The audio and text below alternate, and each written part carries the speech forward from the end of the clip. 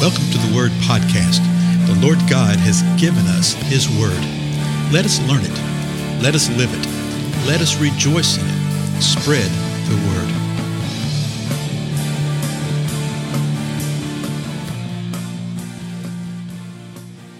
Blessings, everybody. This is Dale. Thank you so much for joining me today on the Word Podcast. We're continuing through the letter of 2 Timothy. Paul's writing to Timothy, his son in the faith, as he described him. And we're up to the 4th chapter now. This is the believed to be the last letter that Paul wrote that we have in the Scripture, okay? He very well could have written many more letters, but this is the last one we have in the Scripture. And he's very much exhorting Timothy and encouraging Timothy and passing the baton to him. Okay, he's passing baton. So these next few verses are really pivotal in relationship to that. So let's go to the 4th chapter of 2 Timothy. Here's verse 1. Paul says this to Timothy: I solemnly charge you in the presence of God and of Christ Jesus, who is to judge the living and the dead, and by his appearing and his kingdom. Now notice that's just a part of a sentence. I stopped in the middle of a sentence, right? The first two verses are one sentence. And the next part is very, very familiar. Excuse me, very familiar. Again, don't let the spirit of familiarity rob you of what's going on here. And that's the reason I stopped for a moment. Just think about what he's saying. He's saying, I'm charging you. Okay? I'm charging. And that's a pretty strong type of exhortation that he's giving. He said, I'm affirming this to you solemnly. I'm testifying about this, okay? And I'm doing so in the presence of God, this is God the Father, and of Christ Jesus, who is to judge the living and the dead. We learn some things about Christ here, about the Lord Jesus. He is going to judge the living and the dead. How's he going to judge them? When is he going to judge them? Well, the next part tells us, and by his appearing and his kingdom. So the appearing of the Lord Jesus Christ when he returns again will be a part of the judging of the living and the dead, but then and his kingdom. So who is to judge the living and the dead, and by his appearing and his kingdom. And so he's Paul is charging him in the presence of all this. In other words, this is of great import right here. That kingdom's sort of interesting.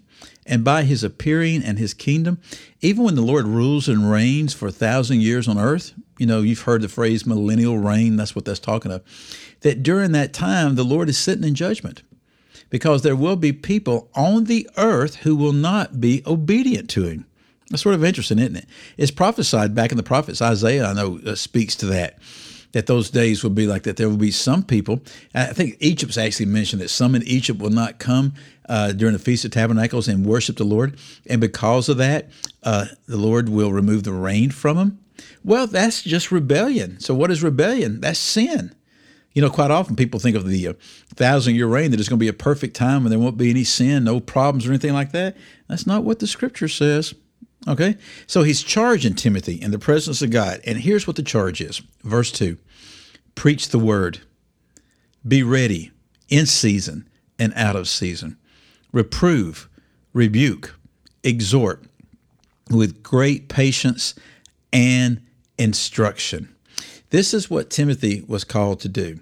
This is what we are called to do in whatever form it may take place. If you're a leader within the body of Christ, within the organism of the church, then you may be doing this in a different kind of way than if you're doing likewise within your family. But it's still the same thing, okay? He's telling us to be able to proclaim, to preach the word. I think that word preach means to herald. Oh, yeah, it does. Caruso.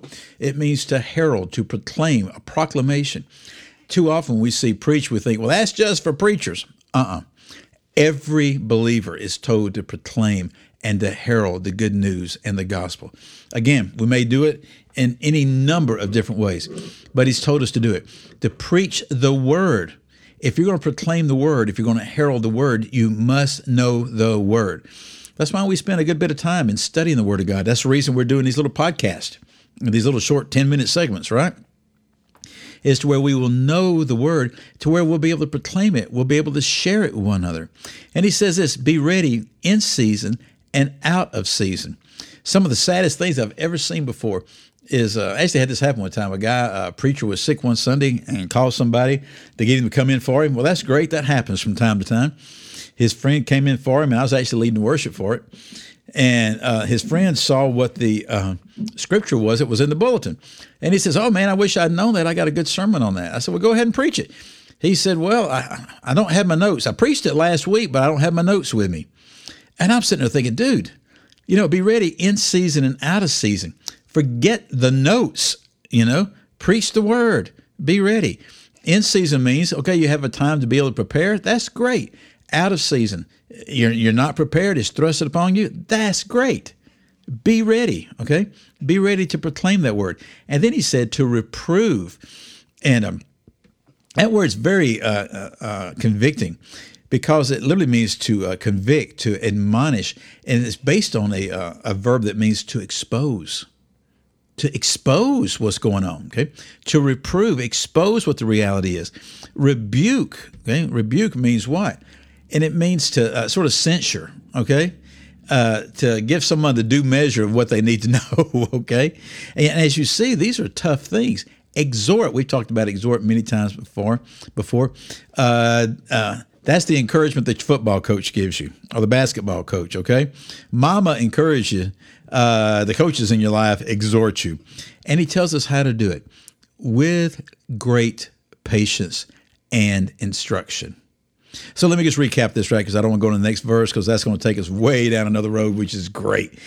He is charging by the Holy Spirit. Paul is charging Timothy in the presence of God and of Christ Jesus, the Lord Jesus who's going to judge the dead, to preach the word. Christ Jesus who's going to judge the living. Preach the word. Be ready in season, out of season. In other words, folks, there's no excuse. No excuse, okay? Reprove, rebuke, exhort, expose things, in other words. Encourage people, exhort people, deal with their sins, tell them about it so that you can't do this. And he says to do so with great patience and instruction. I wonder why with great patience. Well, why is anything with great patience? Great patience is required when it doesn't go exactly the way that you want it to the first time around. Or when somebody may say, oh, yeah, I need to quit doing that, and they do it for a day or two, and they fall back in the same sin, and you have to reprove and rebuke and exhort again. With great patience, folks, and instruction. It's literally the idea of teaching. I love the King James on this, with all long-suffering and doctrine. In other words, you teach the people why. Not just this thing, oh, well, God told me that this is a sin and you shouldn't be doing this. No, you share with them from the Scripture. You show them what the Scripture says. You share with them personal experience. Hey, man, I used to be caught up in the same kind of thing. You need to be out of this. Your life would be so much better, right? That type of thing. So he's telling Timothy, this is what you need to do. Folks, this is what we need to do. Why do we need to do this? Well, let me just read the first part of the next verse. For the time will come when they will not endure sound doctrine. The time will come, and doctrine is just teaching. The time will come when they will not endure with that teaching. Well, my time's about up. My phone's going off, so I better answer this right here, okay? Again, I'm Dale, and I'll see you again next time.